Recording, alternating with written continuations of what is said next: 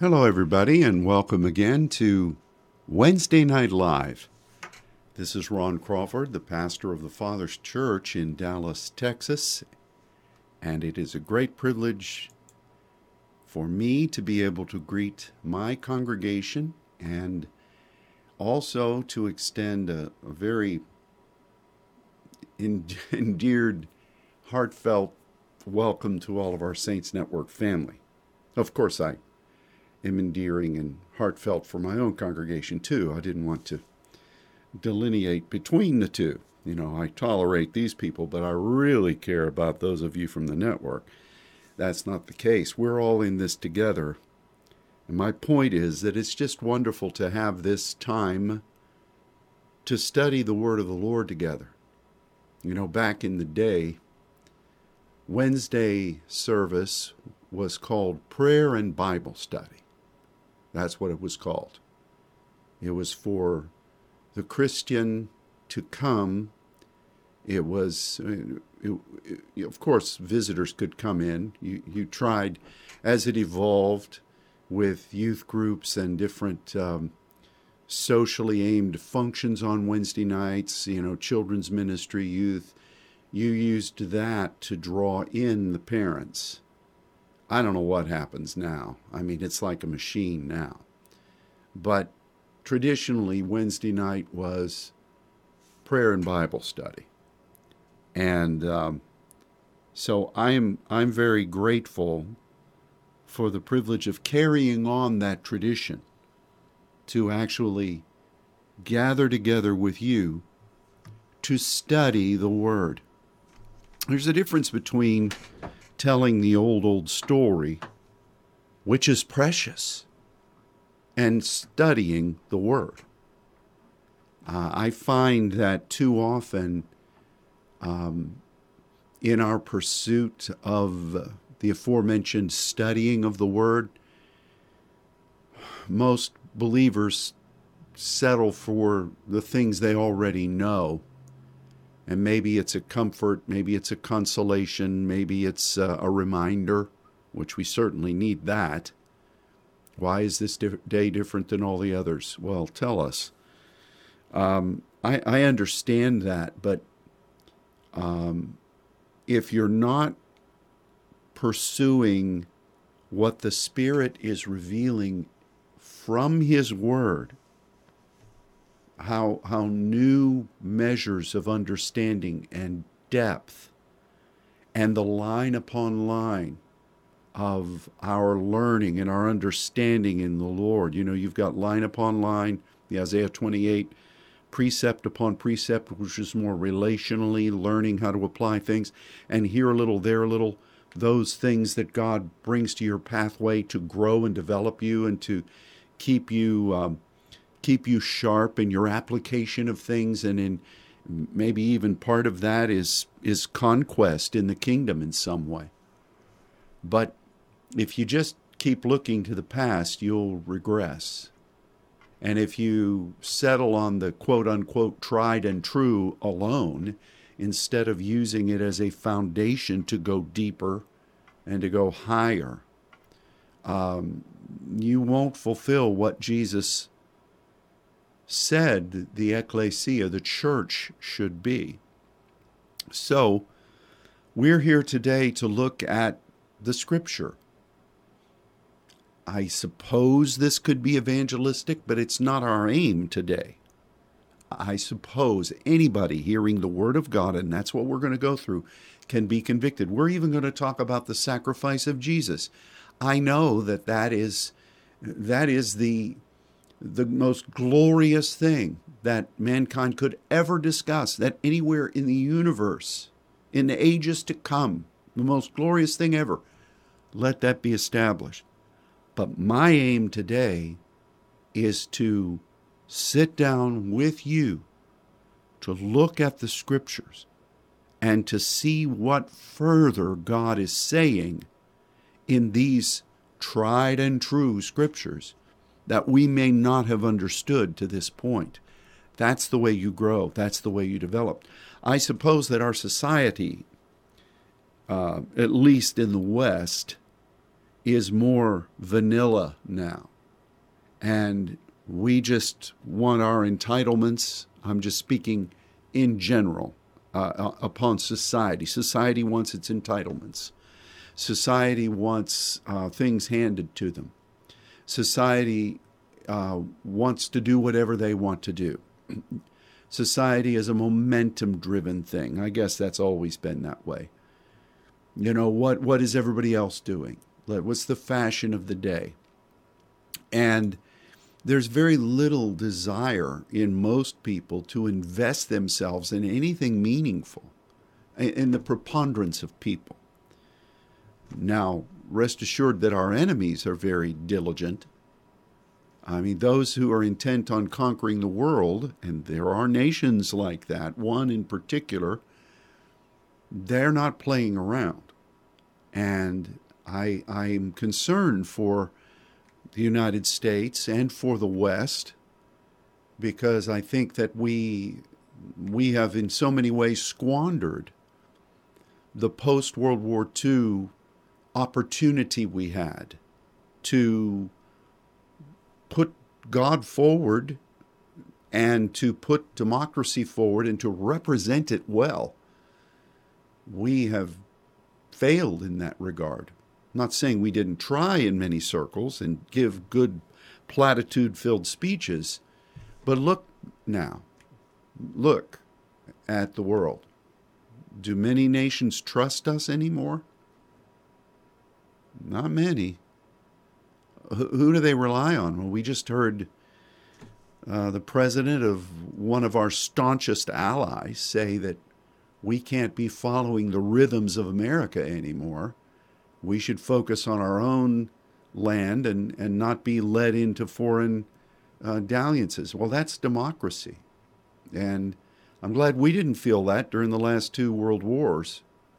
But be that as it may, a lot of that viewpoint is based on the fact that America is turning away from God, is following the demonic, is establishing the religion of self in a more revolting way than people have ever done. And I don't know. I wasn't around Sodom and Gomorrah. You could dig up the ashes and see, maybe archaeologically, but I would suspect that we're almost there. And so the answer is God. The answer is the people of God turning to Him. The answer is the people of God praying. The answer is the people of God partnering with Him and what He says in many places about the tree of life and the leaves that are for the healing of the nations. If you really understand what those mean, or you're just relegating them to the sweet by and by, I do not understand that. That's an old phrase. It's from a song. In the sweet by and by. It talks about streets of gold, and we're just going to go into heaven one day, and it could be any moment, and God's going to wipe away all tears. We're going to sit down with Uncle Earl, and he's going to tell us all about it. Haven't seen him in a long time. And a point being told, when Uncle Earl was here, we kind of shrugged at some of the things he said, but we want to spend eternity hearing from him. We have really not probed the depth of understanding for the inheritance of the saints in the church. I think part of that is because we like to be socially acceptable, and God is not that. We like to not be challenged. And when you get to the point where you have your structure and God, you better not mess with it, that's kind of a descriptive of you, and God doesn't like that either. Maybe we're afraid of what's out there, and we see the enemy doing things, and we hear people doing new agey things. I don't know if that's even a term now. So we don't want to get too far out there, so we relegate the things that the Word of God says that might hint at how those things are supposed to be done. We just stay away from them. Like you see some error, and so you say, well, we're just not going to do that thing. You know, lots of people, when vehicles, cars, gas-powered vehicles came in, people didn't want to ride in them because they heard about accidents.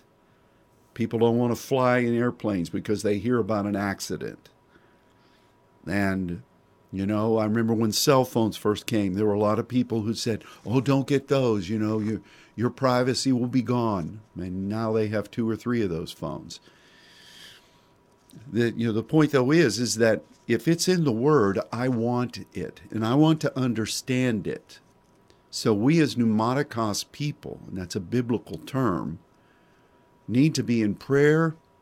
We need to be letting the Spirit guide us into truth, those things that have been hidden by God that are now being revealed, and that's a progressive reality.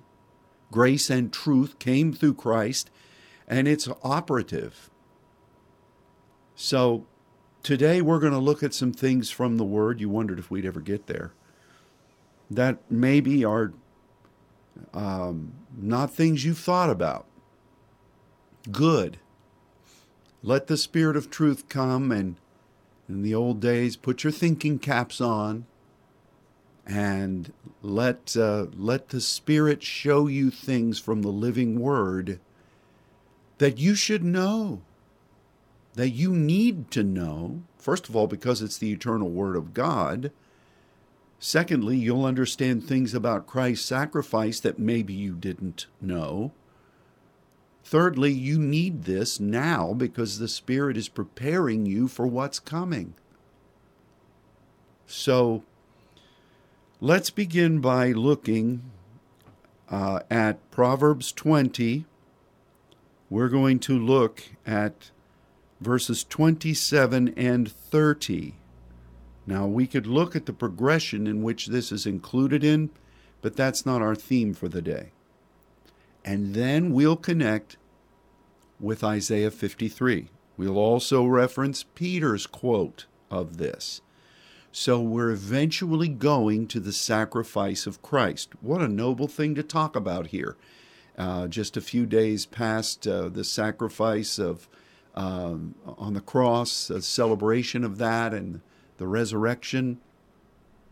What a good thing to look at. So just know we're going to get all this done, so stick with me here, okay?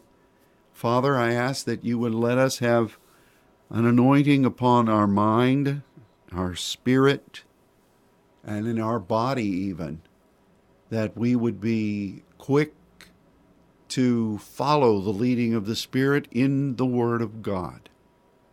And I come against the enemy who would try to sow confusion or misunderstanding. I speak that he will not be able to steal the Word, but that you will guide us into the truths you've ordained for us to see. So we thank you for it, Father, and we ask this in Jesus' name. Amen. So as I said, Proverbs chapter 20. We can just read 27 through 30, okay? Even though I said that this is a progression, there's a progression that starts before this, but again, that's a good study. It speaks of the 7 spirits of God, but we're going to focus on just a key fabric of understanding here. Proverbs 20:27. The spirit of man is the candle of the Lord, searching all the inward parts of the belly. Mercy and truth preserve the king, and his throne is upholden by mercy. The glory of young men is their strength, and the beauty of old men is the gray head. You know, I had to throw that one in there. I mean, that increasingly has great merit to me. The blueness of a wound cleanses away evil, so do stripes the inward parts of the belly. So you see verse 27 and verse 30 both talking about the inward parts of the belly. Now, and verse 27 speaks about the spirit of man, the candle of the Lord that searches that place. Well, what does that mean? First of all, we've been talking about the spirit of man, so we're not going to revisit a lot of those things today. You should already have that as a foundational understanding. The belly here, the inward parts of the belly. Belly is a word that can mean an empty space. It is used to describe the womb. It is also used to describe the upper decorative extension of the pillars of the temple. Now, of course, we know those pillars are hollow. In the New Testament, they are stelos, which would suggest a few things. The stelos would draw from heaven to earth and from earth to heaven. It would also indicate the jealousy of the Lord, because that hollow reed-like function is the kana. And so basically we're talking about representing heaven here on earth. That sounds like a good thing. Seems that Jesus told us to pray that way. Seems to me that Jacob at Bethel experienced that. Seems to me that we were told that we would be pillars in the temple of our God. For all of you purists, those are in the mouth of 3 witnesses. There are more. But at the top of that pillar is this empty place, which would suggest to me that somehow that top of the pillar is an invitation for us to partner with God to see what He intends for the earth to be birthed into the earth, as well as to present to Him the fruits of that. You can think about that in the recent teaching that we received about the healing of the nations, the leaves of the tree, and how that speaks about drawing from the histeme resource of water and doing the things that leaves do, or that they should do. But the point, though, is that the inward parts of the belly here is the operative concept. Inward parts are just all of the capacities within us that God gave us, the spirit within, the dossier from the Lord as to what He wants to accomplish through us while we have life on this earth. All of these things we've taught on in the past few years, so I'm just mentioning them. But the spirit of man is this candle of the Lord. He's the candle of Yahweh, the candle of what God wants to accomplish according to His will through us and with us. And so that then you come down to verse 30, and you have these 2 things described: the blueness of a wound that cleanses raw and stripes the inward parts of the belly. Now stick with me here. This term translated as stripes is not the same word as Isaiah 53. However, blueness is the stripes of Isaiah 53. Now, isn't that something? What does that mean? Okay, let's talk about the stripes, the inward parts of the belly. Stripes there are if you look at it, it's hits. It regularly was plagues. In the Old Testament, and it really shows how when we face conflict, or sometimes when challenges come, chastenings, as it were, that has an effect to perfect, to aid in the perfection of what God wants to do in our spirit. Maybe it wakes us up. Maybe it causes the body and the mind to submit to God. Maybe it's like a circumcision of the things that don't belong, so that the most precious from God can be seen. So this measure of stripes is interesting, because it really does talk about how circumstances can be viewed in a proactive, positive way that helps the spirit within, and that intent from God to create something new in partnership with us, to convey His will on the earth. That can have that effect, these types of stripes. And it also extrapolates out to where fasting, where we purposefully cause our body, our mind, to yield itself to God for an obedient measure of submission in some way, as God would direct, that would then produce a measure of meekness within us, to where our strengths in the natural and in the mind yield themselves to the Spirit, so that the true strength can be known.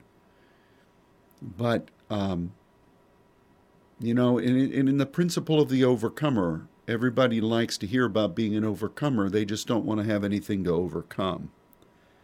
And they act as if there's something that stands in their way, like it's God failing them, or, why, oh why, God, instead of looking at the proactive measure of God's Spirit partnering with the Spirit within to bring about a doing away of Ra and a welcoming of the Tob.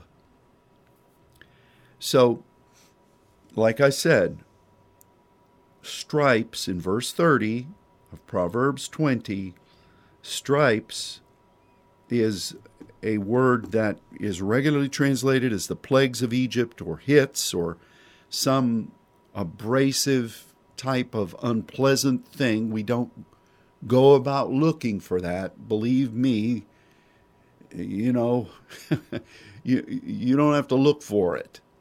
And you want to discern between what God has allowed for us to overcome and where the enemy tries to come in and do nothing. Do something that is not mandated by God, who's directing our path. Which is why the Apostle Paul, when a messenger of Satan buffeted him regarding the revelation and visions that he was receiving, and he went to the 3 times that this would be removed, and he was told, "My grace is sufficient." You want to make sure that the enemy's not trying to get one over on you. You want to make sure that it is something of grace that God has ordained for an overcoming. And this same thought could happen in our assessments of Gethsemane, when the Lord was on his face before the Father. He was crying out, "Abba." He wanted God's perfect will. He was saying, "If it be your will, let this particular cup pass." He wanted to make sure that it was the timing, the exact timing of the Father. It was never an attempt by the Lord to get out of the very thing that he came to do. So you want to make sure. How do I make sure, Pastor? Well, the first thing is you may want to pray. You may want to wait on the Lord and assess things. Don't just go running around the yard of your house screaming, God, why? Or get on the blower and have 50 different prayer warriors on your chain to get rid of this thing. I mean, it might be a good idea to say, okay, what is this? How is it affecting me? Am I having fear? Well, that's the first thing I need to bind and rebuke. Cast out fear, because I'm partnering with God's perfect agape. I am a servant of Him. I'm a person of purpose. And I don't need to be fearful, no matter how trepidatious this scenario might be, no matter how unpleasant it might be. The second thing is, after you've reflected on how you're reacting, is to go into a measure of peace. Maybe you need to fast a little bit so that you can get down to the core, so your mind and your body will be quiet. And hopefully you're not getting opinions from 20 different people, because my experience is that in a scenario like that, you need to hear from God and not necessarily from others. So be quiet, but be still and know what God is saying. And then listen to what He says. The easy thing would be to bind and rebuke and to cast out. Maybe the Apostle Paul, underscore, maybe the 3 times he went to God and asked that it be removed. Maybe that's part of it. Sometimes it's not as easy as white and black. See, we want to make it right or left. And sometimes you're just yielding to the Lord. And that's the only course of option. 3 times he went, and finally he heard, my grace is going to propel you into a new place. You're going to overcome with a victory. But you got to stay the course with this thing. And you want to make sure, to the best of your ability, you may not understand everything. There are some things that we've gone through here and that I've gone through, I still don't understand. I see the end result, but I'm not counseling God.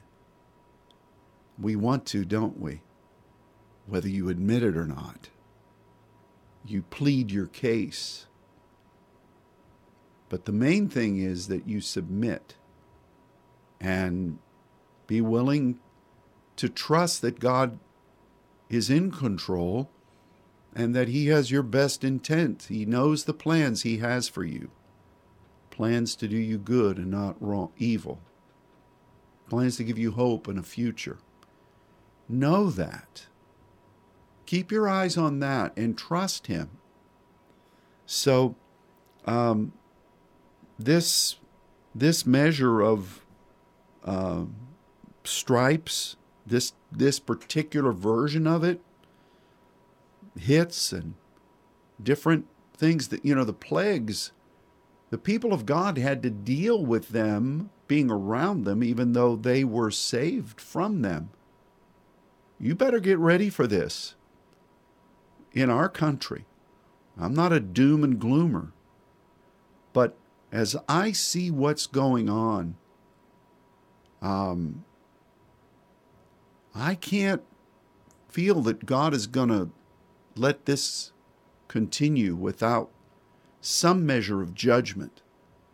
What we need to believe is that during the time that may be hitting the nation, that God's promises are going to reveal the deeper things of our spirit and partnering with His Spirit, and that the light of the Lord will shine and will be preserved just as the people of God did when they were in Egypt. So that wasn't really the message for the day. I was just going to clarify, but obviously the Spirit wanted us to say some things. Some of you have been suffering for a while. Now, I'm not saying all of you, but some of you have been suffering for a while.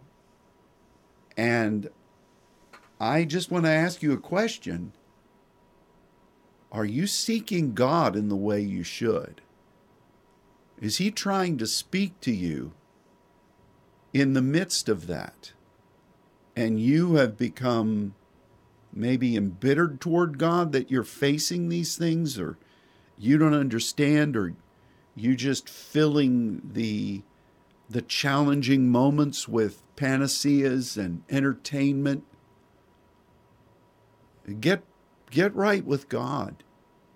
Get back to what the Spirit of God within you and the Spirit of life from God within you have created you to be. And then see what happens. Amen. The blueness of a wound. Now, of a wound. Wound here is a word that means to, it's a derivative type of a word that means to crush, to pulverize. But blueness, let's talk about this. Now, we've all had wounds. You know, you can see, I don't want them, but we've all had them. Something has hit you, or maybe you don't even know what happened, and you start getting a dark blue, and then over the time, sometimes it turns a yellowish or green or reddish, and it just looks gross, but you know that the body is healing itself. Something within you has been pulverized. And that's the word for this wound.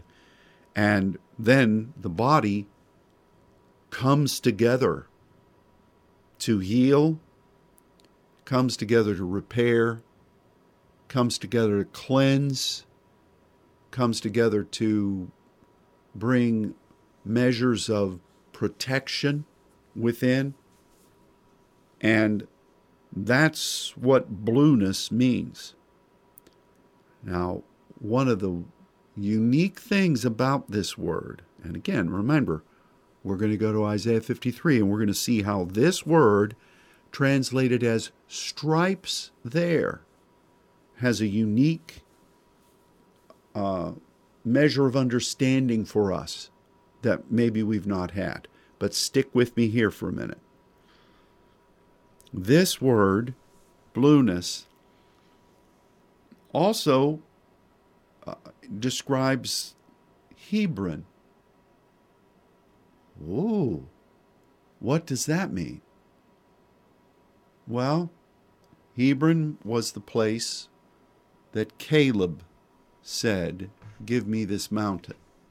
It was the place where giants, or the post-Noah giants, and there were those. If you don't think they were, then throw David's account of fighting against Goliath out the window. There were people of great stature. In fact, 40 years prior that Caleb said, "Give me this mountain," those negative spies said, "We're as grasshoppers in their sight." It's kind of funny. Oh, but Hebron was the place where kings were initially anointed. And it was also a place that described witchcraft and curses. Same word. Why is this? It's really the battleground of things coming together, Tob and Ra. And Jesus, when it speaks of Jesus in Isaiah 53, it says, "By this we are healed," Rapha. And remember when we studied about the further discussion of what Rophe or Rapha means, many of them back in those days, linguists in those days, felt that this was the connecting point between earth and the spirit realm. So at odds here and at issue here is whether you're going to move in the anointing or whether you're going to move in the demonic, whether you're going to move in Tob or whether you're going to move in Ra, whether you're going to live just on this earth or whether you're going to cross over and partner with God in the heavens. The coming together. Now, how would this be witchcraft? Well, misery loves company. How many times did we see, and I'm just going to touch this and move on, people who became disenfranchised with what God was calling the saints to do? They split away, usually with some kind of offense that they then created, and misery loved company, and they brought people together.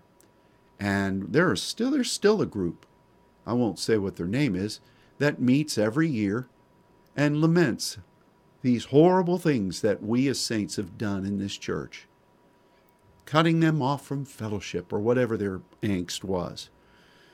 And it's strife. It welcomes every evil work. And also, the essence of cursings or witchcraft is to try to surround people with things that will keep them from God. Perhaps even the idea of tying them down or holding them down, covering them over.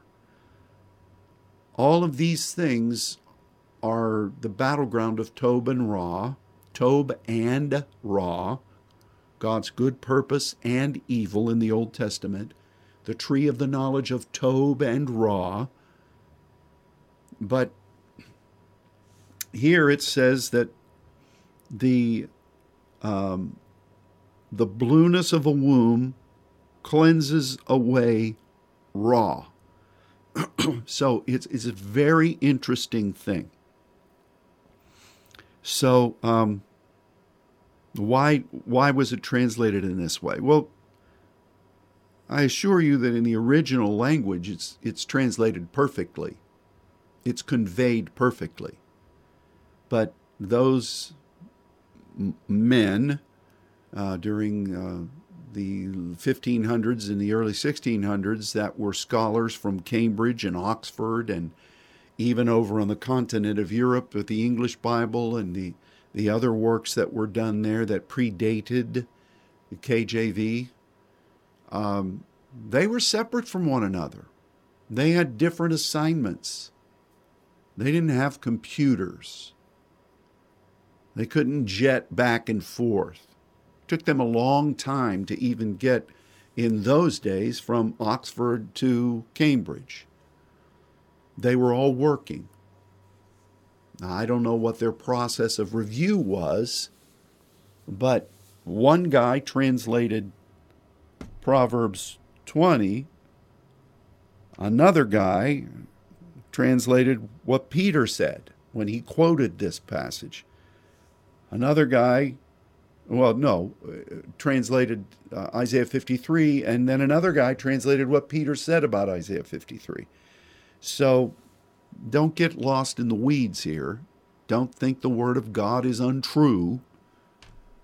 But the blueness of a crushing cleanses away Ra. And so do stripes cleanse Ra in the inward parts of the belly.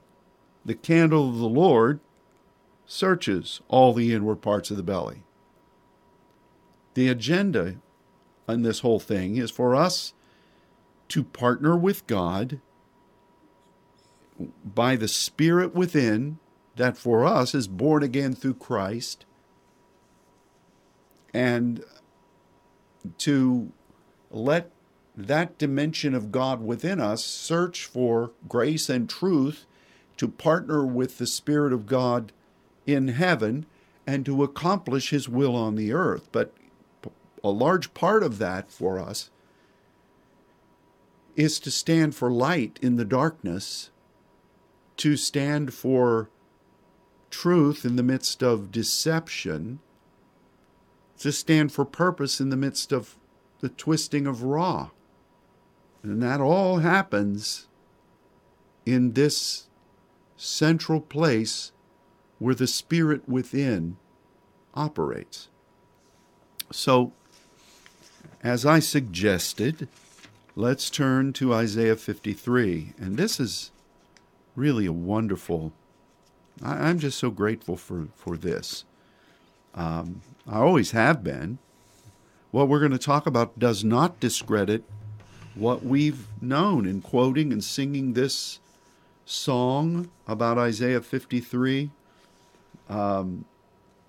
He was wounded, verse 5, he was wounded for our transgressions, he was bruised for our iniquities, the chastisement of our peace was upon him, and with his stripes, there's our word translated as blueness, we are healed. Rapha. What does this mean? Let's talk first about wounded. This is our old friend Halal. Halal. Hallal. That might surprise some of you, because isn't that a praise word? Don't you get Tehillah? Don't you get that from this word? Yes, you do. Well, what is the essence of it? Why would Satan be known as Lucifer or Hellel? Because the breaking through of light into darkness is the essence of this word. Think about that. If you follow the ways of God and the fullness of those 7 dimensions of color, the rainbow in the sky, create white light. And when it's complete, boom, the white light breaks through. It shoots through. So Jesus was wounded. This very factor came against him. He was wounded for the places where we burst through, or where the curse burst through upon us, or burst through upon the earth, or how whenever Adam partnered with the serpent and the demonic, or how many times the people of God up to this point did the same thing. By Isaiah's day, the people of God had welcomed all manner of demonic worship into the temple. You do realize that, don't you? So when Jesus came, he had to offer himself as the light, as the true breakthrough of the ways of God. That is the essence. It's the objective of what we're to be through eternity. Who God is. He is light. God is light. And the battle between light and darkness has been around for a while, but it's really stoking up now. So it's imperative that we remember that this wounding is a gathering of things.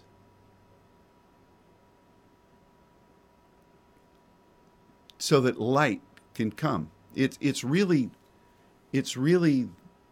the ways of God against the twistings of God.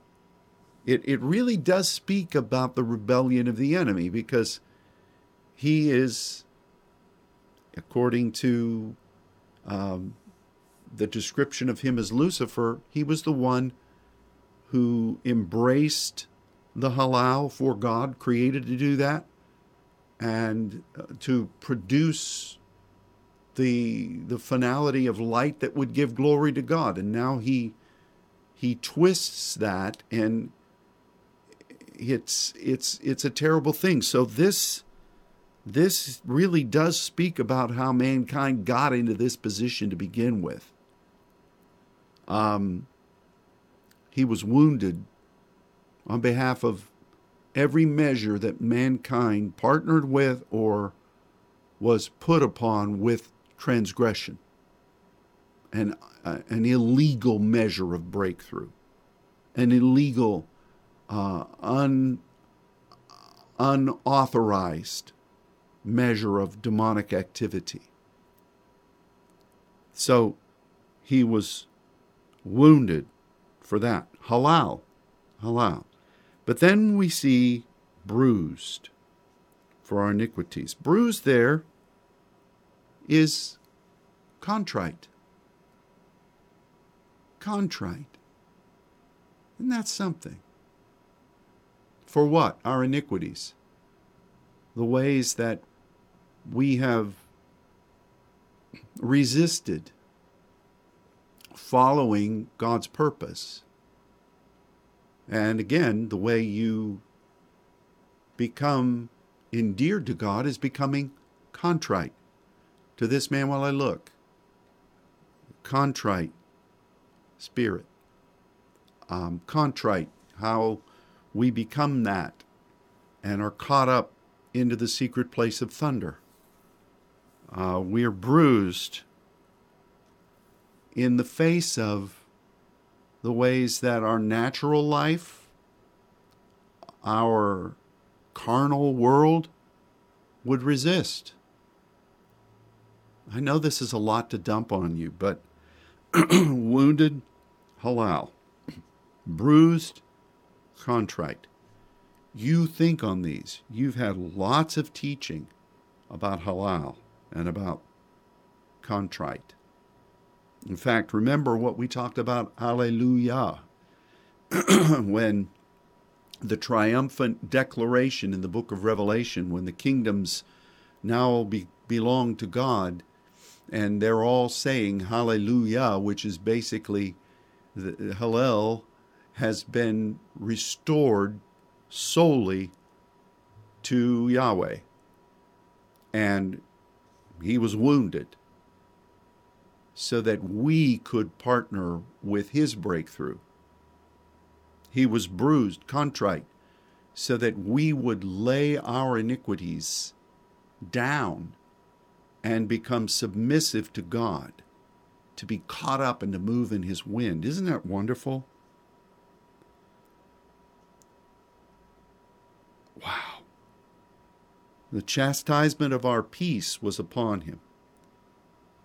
This is discipline, so that we can carry things through to victory. Remember the chastening of the Lord, which sons must endure. Jesus suffered. He was made perfect through obedience and the things that he suffered. You know, it doesn't mean you have to be disobedient. You know, we have a little one in the house now regularly, and he's not disobedient, but he does have his own way. And at times, he's wanting to do something that you don't want him to do, maybe for his own safety or that he just doesn't need to be doing it. And you tell him no, and his face registers like, I don't understand that. And gradually he turns away from the things that you don't want him to do. You didn't have to discipline him, but he had to submit himself. So the chastisement of our peace doesn't necessarily mean that God's giving you a whooping all the time. It's really up to you, and hopefully if you are following after God's ways and you're contrite, the chastisement of our peace so that we can carry through assignments with God should be you falling on the stone instead of having to have the stone fall on you. But now we come to this wonderful thing. With his stripes, we enter into this dimension of restoration, to be partners with welcoming God's kingdom on earth as it is in heaven. And stripes here is blueness, which is also the understanding of Hebron, the contradiction of light versus darkness, God's ways versus the demonic ways, submission to God as opposed to bitterness. That's the stripes. And it speaks about that coming together of those things and fighting as to whether the body will heal and be stronger or whether the body will yield and die. Whether we, at that point, that Hebron point, which Caleb had another spirit and God looked at it, and then, his daughter came and he gave the upper and the nether springs. I mean, this is where we need to be, because that understanding of the blueness of the wound. Yeah, it's going to be battle. I'm not removing the wound part. By his stripes, I'm not removing that. We've also talked in the past about how that indicates our chemi, our placement, us even laying on our face, depicting that this is where God is calling us to be. And we ourselves become a measure for the healing factor of God. This is really powerful. By his stripes, by the blueness, there is healing. But that's a warfare thing. So look at these four things. You want light. You want God's ways, the halal. You choose to be contrite. You choose to commit yourself to what the task is in peace. And you don't want to have to go to the woodshed. You want to learn and adjust your behaviors and learn how you should and shouldn't act. And then get ready for where God has placed you to engage in wrestling against principalities and powers, and seeing God overcome on behalf of the kingdom through you.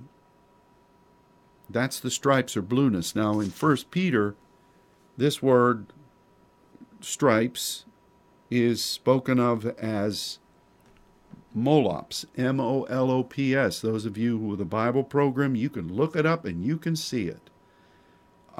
Even if you don't, you can just trust me. I don't know what that word means. Well, just trust me. I'm not lying to you. It's a very interesting thing, but it means a welt. It is just described in the ancient world of the swelling that comes around a sting of a insect, which I don't like. Who does?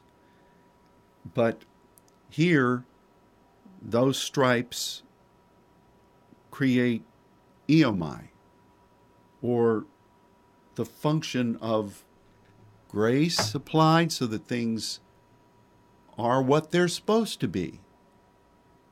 Those two words, therapeo and eomai, for mostly healing in the New Testament. The eomai is a remedy so that things, through whatever way the body needs to be functioning, just become to function. Therapia means you've got to use it. You've got to develop it. You've got to become strengthened. And you have a measure of healing through demonstration and through right activity. But this is right function within. And so it's interesting that in Isaiah 53, stripes bring the rapa, which is the restoration of what God wants in heaven to earth, or wholeness, or what we need to be on earth for God, representing the kingdom. First Peter speaks about this is the way you should function. This is what God intended. You know, if you have a grace EMI, that would be somebody like saying, you know what, you're not feeling well because you're not drinking enough water. Or you're not feeling well because you need some more iron in your diet. And you do that. I know there's a lot of people that always give people suggestions. You know, try this, you should try this. Oh my goodness. But when you get the right advice and you do that, and then you're restored. So this is bringing things back into a point of proper function. So what does this have to do with where we are right now? Isaiah speaks, Proverbs speaks.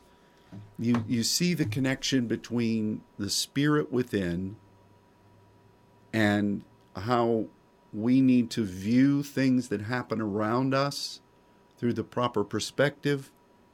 But we need to recognize that the spirit within is going to have to yield itself to God.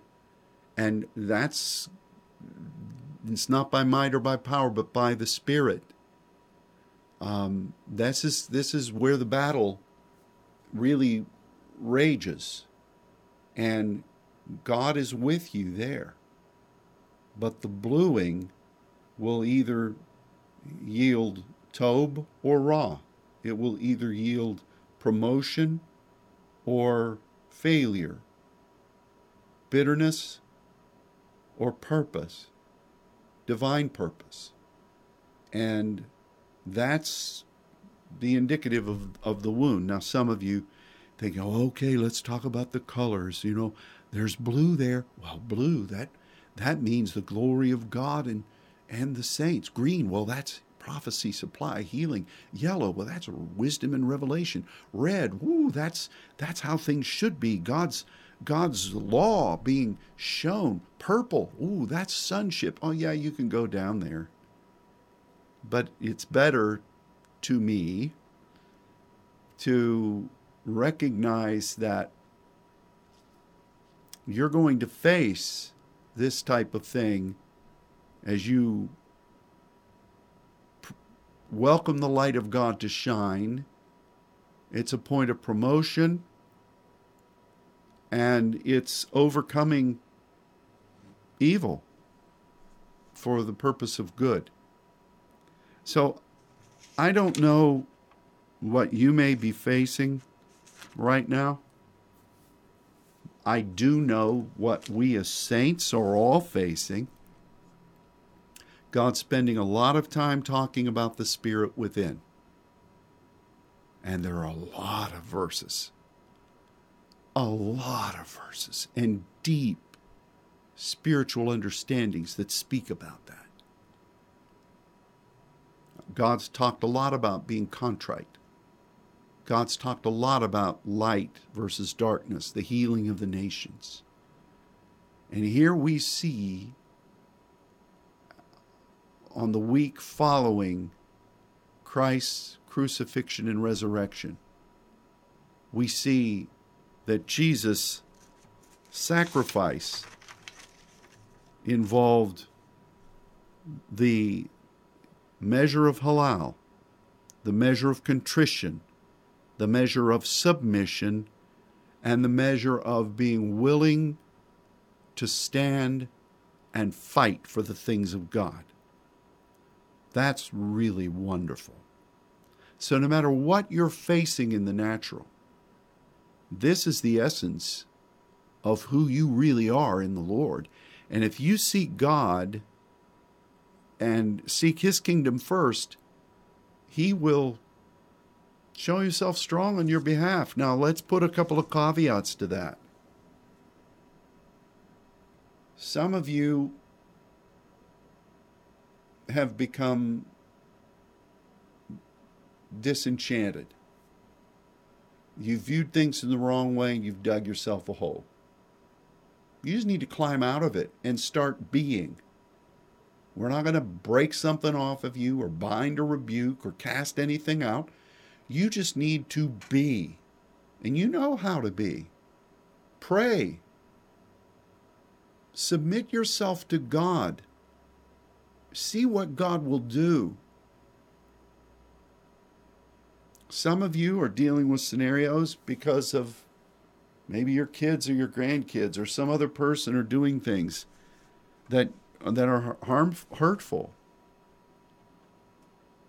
Once a person becomes an adult, the best you can do is pray for them. But don't let their malfeasance keep you away from God. What about the world that's around us? Wickedness, evil, darkness, gross darkness. It's not like God didn't say, well, if you're going to have a bruising, that means that Ra's going to show up. Because it shows up doesn't mean that God has failed you or, oh, woe is me, where is God? Overcome evil with good. So, I guess the point is, see that God is speaking in a lot of ways through His Word, saying the same things to you. Recognize that. And do. And be. And resist bitterness. Resist strife. Commit your way unto the Lord. He will direct you. But be willing to go forward. Sometimes some of you want direction. Do you realize that maybe some of the improper ways that you've functioned in the past, God is wanting to correct them so that you can walk in a new way, in a new place? And if you keep thinking, well, it has to be this way because this is the way I've always done it, how is that any different from the religious world that said we shouldn't lay on our face and pray in diversities of tongues? We've never done it that way before. So we release the power of what these scriptures say into every saint. And Father, we thank you for the privilege of being able to study the Word together. And we ask you, Father, that you will bless your people and that we as saints will walk with you and be everything you need us to be. We love you, Lord, and we thank you for it. We ask it all in Jesus' name and for your glory. Amen. Well, we studied some good things today, didn't we? I stepped on some toes, maybe meddled a little bit, but I don't know what to say. It's the truth anyway. And I want to say one other thing. God's been speaking to me about these things too. So I'm trying to yield myself to what He's saying, just as you should.